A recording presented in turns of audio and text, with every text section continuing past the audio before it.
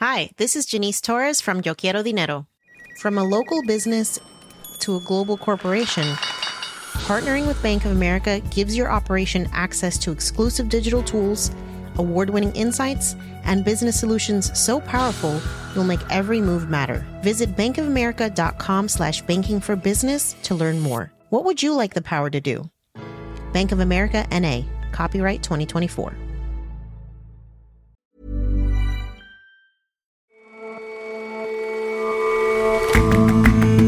Hello and welcome to The Intelligence from The Economist.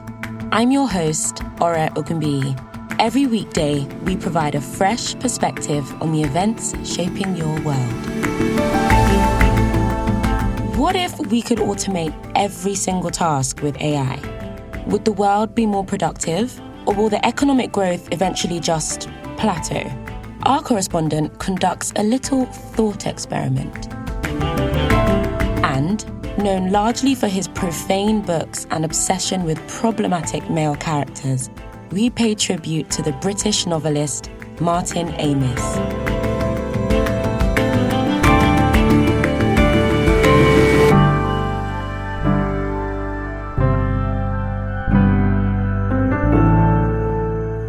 But first,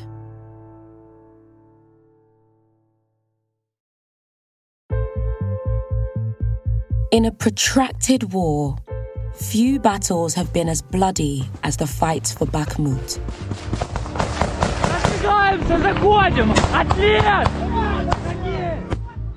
Over several grueling months, Ukrainian commandos have fended off wave after wave of Russian troops.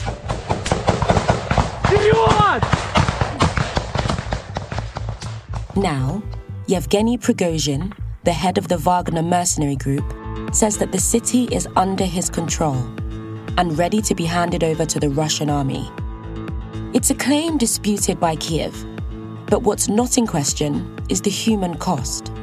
За время ведения операции я выбрал 50 тысяч заключенных, из которых... In an interview posted on a Russian Telegram channel, Mr. Prigozhin said that thousands of Wagner fighters had been killed trying to take the city. He also warned that Russia could face another revolution if the Kremlin didn't improve its handling of the war. И это раздвоение, оно все, чем может закончиться, это как в 17 году революции, когда сначала солдаты встали. His criticism is certainly not unfounded. From the botched assault on Kiev to the ill-fated push into Donbass last summer, Russia's invasion of Ukraine has hardly gone to plan. But despite all this, its army does appear to be improving its tactics, and that could pose a serious problem for the Ukrainian counteroffensive. One of the iconic videos from the first phase of this war was a masked Ukrainian soldier. Shashank Joshi is the defense editor at The Economist. He was taking cover in a forest, holding an assault rifle. There are Russian warplanes flying overhead, and he is musing on the ineptitude of the Russian forces that he's facing. He said that Ukrainian forces were lucky that their opponents were, in his very memorable and highly quotable words, so fucking stupid. He said they were goofs, flying above them, shooting, again, in his words, fuck knows where.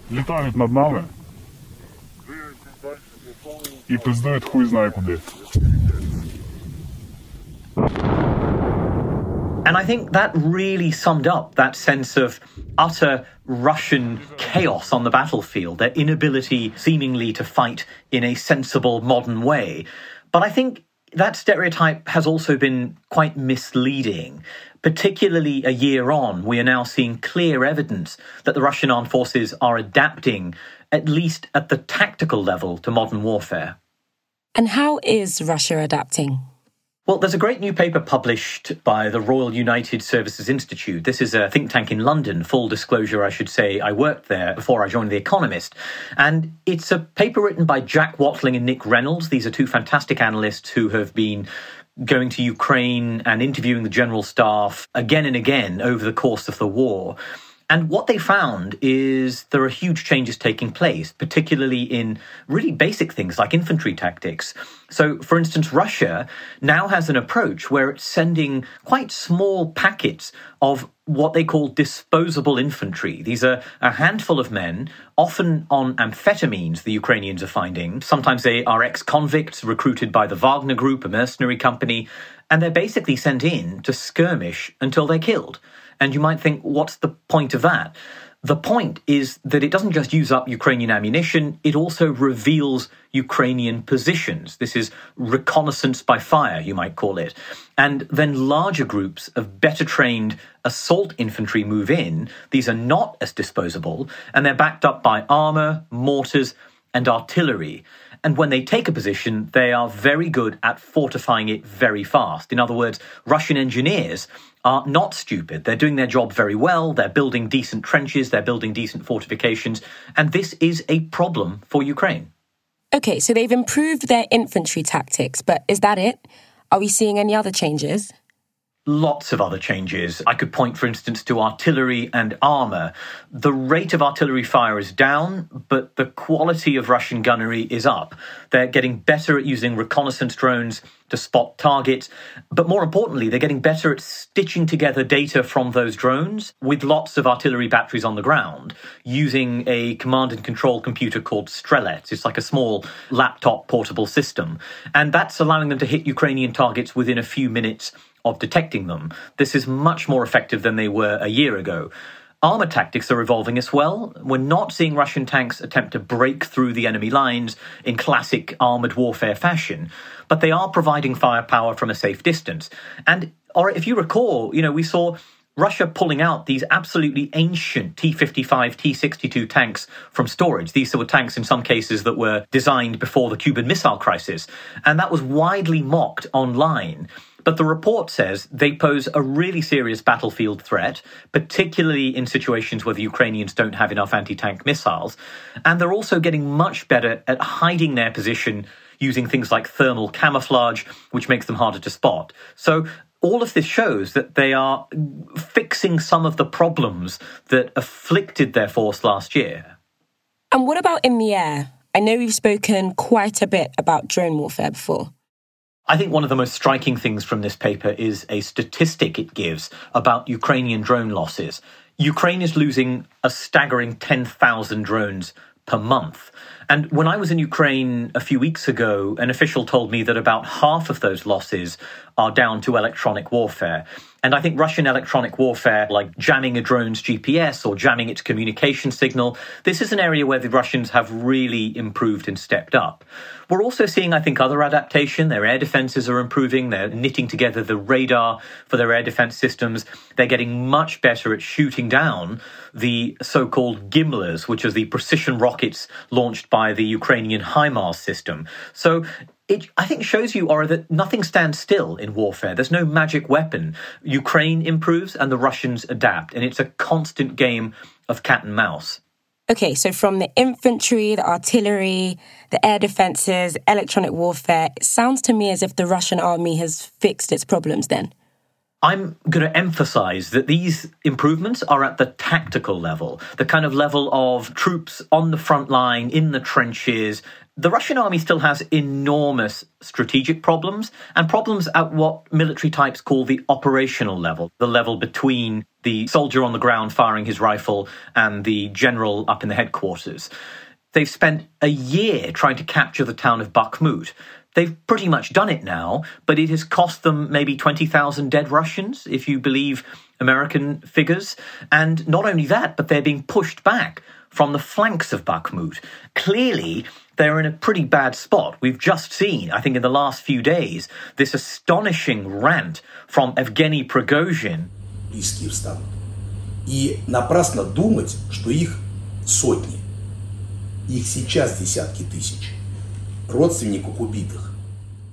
The founder and leader of the Wagner Group, basically saying that Russia is losing the war, that it needs to be North Korea for a few years to mobilize its manpower, and that there's a risk of a Russian revolution. So, yes, the Russians are learning, but they still have enormous problems in terms of their manpower, the organization of their forces, their overall strategy, and their inability to mount a serious offensive threat to Ukraine.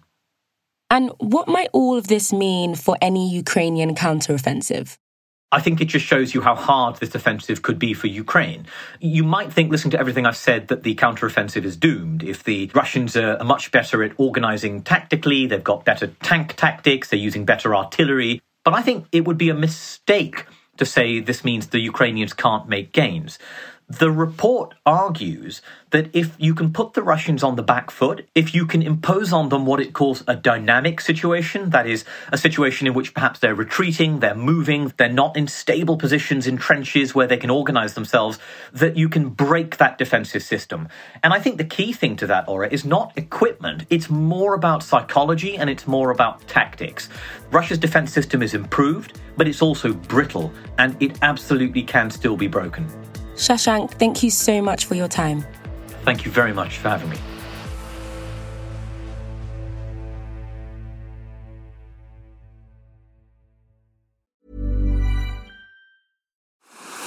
What's next in innovation? That's not the right question. It's where. Puerto Rico is more than just a tropical paradise. It's an innovations paradise, where startups and global players coexist in a vast and vibrant ecosystem, where talent runs deep, highly skilled, and bilingual. Plus, Puerto Rico has the most competitive tax incentives in the U.S. If you believe your business can go anywhere, this is the place to bring it. Find out more at investpr.org/economist.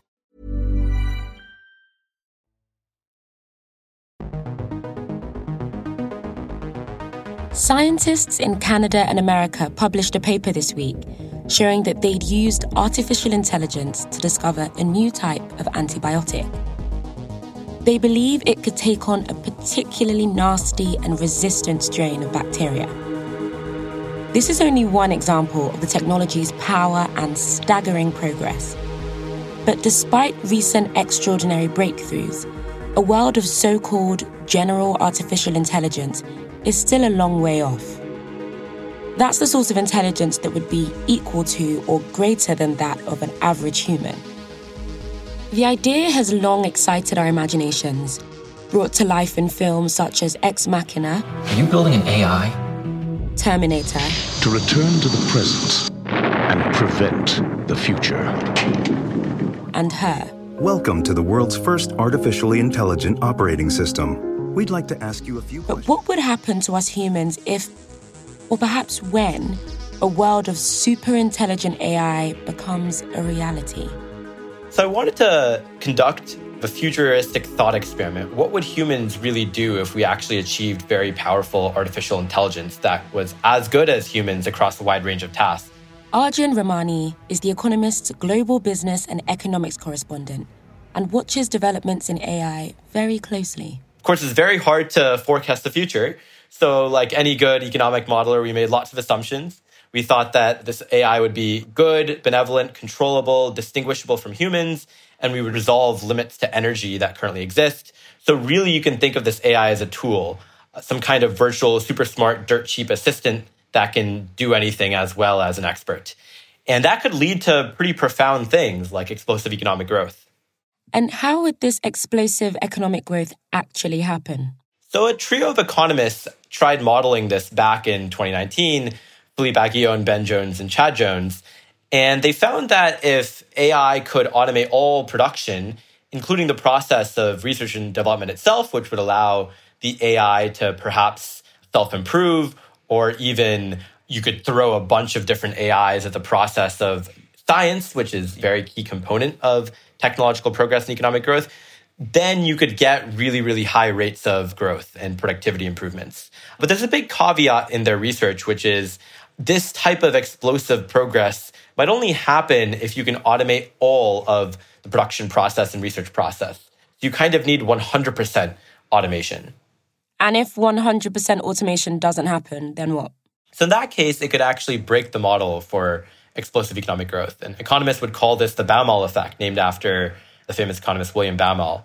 So he had a paper published in 1965 that looks at performing arts, specifically violinists in concerts, and basically argued that the output of violinists playing, for example, a Schubert quartet has been relatively fixed over the course of human history. So even as technological progress has made other industries more productive, playing the violin has basically been unaffected.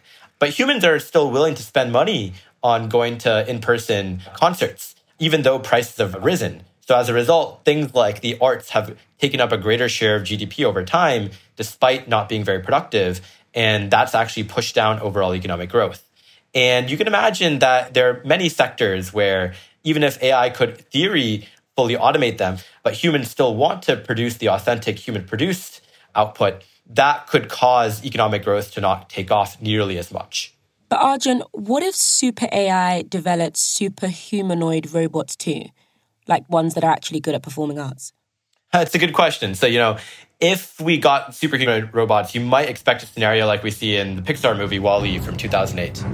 700 years into the future, mankind will leave Earth's cleanup in the hands of one incredible machine. So if you watch the movie, machines are doing all productive labor in society and catering to all the needs of humans. Humans are just floating around in all-inclusive chairs, watching TV, having a good time.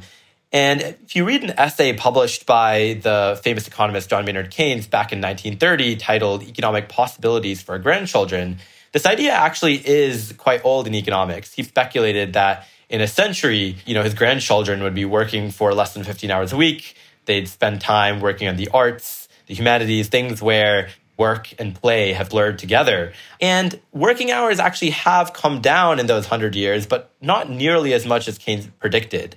Average working hours in advanced economies have fallen from around 60 hours per week to around 40 today in the last 100 years or so. But how about the people who actually enjoy what they do? Like the people for whom work is also play. What happens to that sort of work? Yeah, and I'd consider myself one of those people, and I would love to keep doing this job even if all my functional needs were met, right? And I think there are a lot of increasing number of people in advanced economies who feel that way. In fact, if you actually look at America, recent research suggests that people at the top of the income distribution are actually working more than poor people, perhaps because jobs provide a lot of utility on top of wages themselves. And Keynes' essay actually hints at this odd development. He talked about the utility that people get from jobs that are fun, from seeking status, when you're not actually doing something that you would be able to sell to other people on a market. Another example that's growing in importance is gaming. There are now 3.2 billion gamers all around the world. A lot of them are making their money from streaming. They quite enjoy it, and they probably would want to do so even if they weren't making that much money. So is there no demand from people for watching AI-controlled machines compete then? It's quite interesting. So the first popular game that AI has really beat humans in was chess. Back in 1997, IBM's Deep Blue defeated Garry Kasparov, the world grandmaster. But actually, since then, interest in chess has gone up. And usually it's humans wanting to watch other humans play, even though AIs are still better than humans, which is quite interesting. We like watching other humans do things because it's fun, even in a world in which robots and machines automate all functional labor, right? We probably wouldn't give control of politics up. You can imagine a future where items that are made by humans might be especially desirable, which would preserve demand for human labor. But Arjun, doesn't this evidence mean that your predictions of super AI's super economic growth are probably wrong? I think it's a strong possibility, right? So what we've basically shown is that there are areas where humans will still want to work even when their functional needs are met.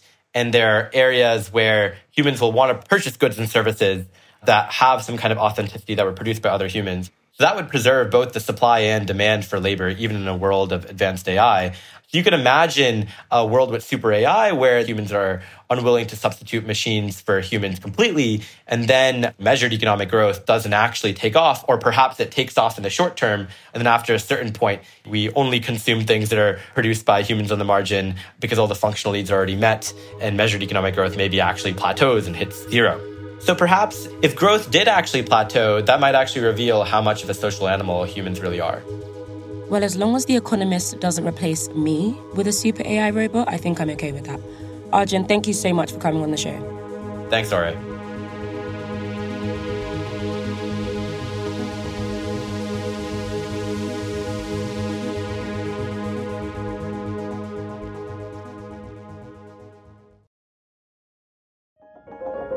We're always trying to improve our podcasts, and we need your help.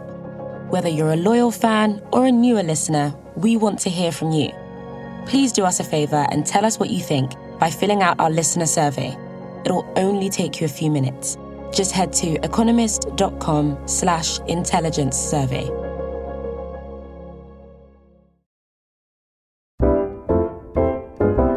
Martin Amis used to say that it all began with a throb. There was a throb or a glimmer that would announce to him that the next novel was about to appear. Anne Rowe is The Economist's obituaries editor. It was probably something he'd buried in his subconscious for years, and suddenly it would re-emerge, and he would see that he'd got not a theme exactly, but a feel for what was going to happen, a feel for characters who were now going to build and create another one of his spectacular productions. So he would go off to his desk, and from 11 till 1, he would write, always the first draft in longhand with a biro to get that craft feel, the physical effect of writing. He usually had no idea where his characters were going to go. As soon as he started shaping them, he let them take their own paths. But what he hoped he would eventually end up with was a long shelf with many titles on it, from end to end, by Martin Amis, that he felt he could leave for his children and for the rest of society. That would be his legacy to the world. In the end, there were 14 novels, there were 8 non-fiction collections, and there were 2 collections of short stories, besides a huge amount of essays and criticism. His very first novel was called The Rachel Papers. It came out in 1973. It was about a young man's romantic adventures before he went up to university. It had a good reception, but after that, he found he was not much garlanded. He didn't win many prizes. In fact, he was really overlooked for some of the bigger ones, or thought not suitable. The closest he came to the Booker Prize was probably in 1991, and 2 years before that, he'd been shortlisted again for London Fields, but was debarred from consideration, really, because 2 of the female judges disliked his treatment of women. And this was always a slight problem of his books. His central preoccupation, and he admitted it himself, was toxic masculinity, sort of low-life, profane, rabidly competitive species of man. And he dealt with them in language that was quite extraordinary, verbally prodigious, profane, vividly experimental.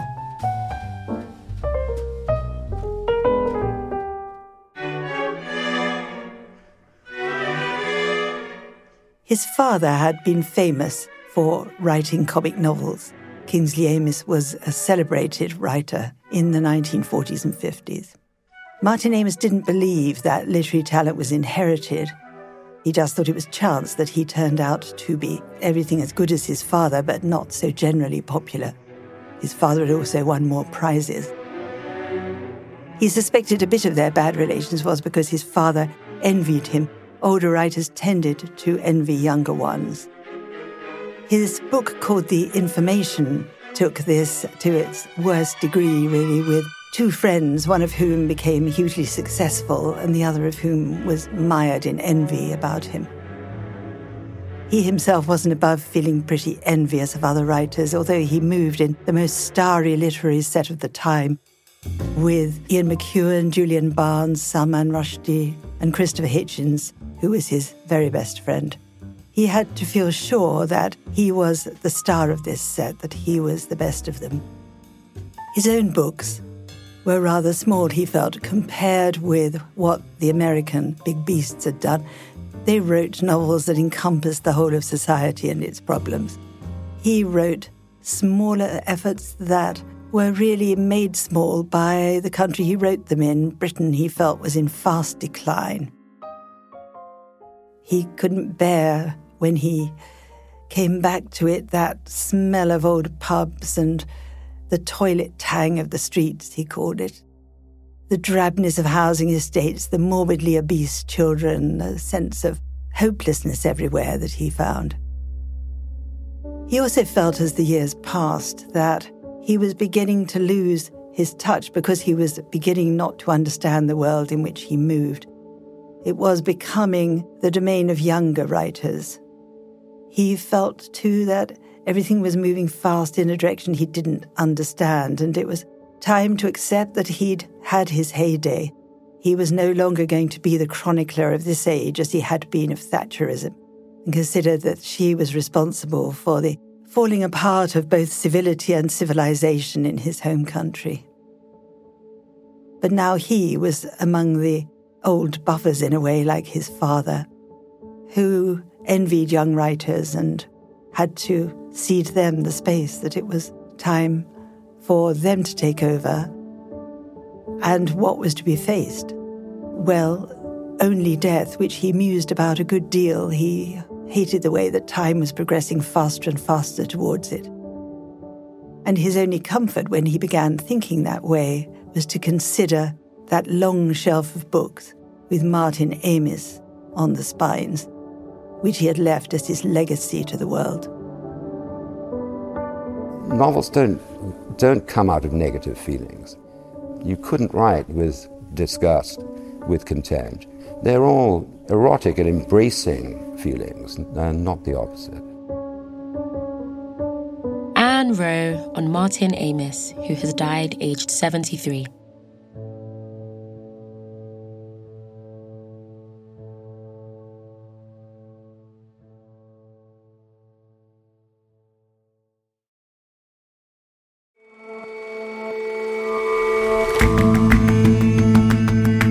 That's all for this episode of The Intelligence.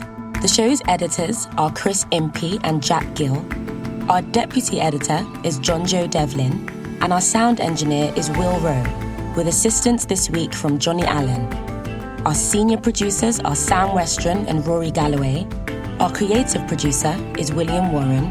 Our producers are Alizé Jean-Baptiste, Kevin Caners, Barclay Bram, and Sarah Larniuk, with extra production help this week from Emily Elias and Maggie Kadifa. We'll all see you back here on Monday.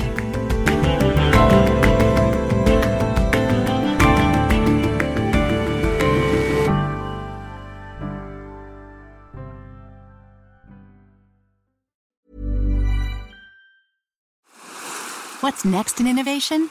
That's not the right question. It's where. Puerto Rico is more than just a tropical paradise. It's an innovations paradise, where startups and global players coexist in a vast and vibrant ecosystem, where talent runs deep, highly skilled, and bilingual. Plus, Puerto Rico has the most competitive tax incentives in the U.S. If you believe your business can go anywhere, this is the place to bring it. Find out more at investpr.org/economist.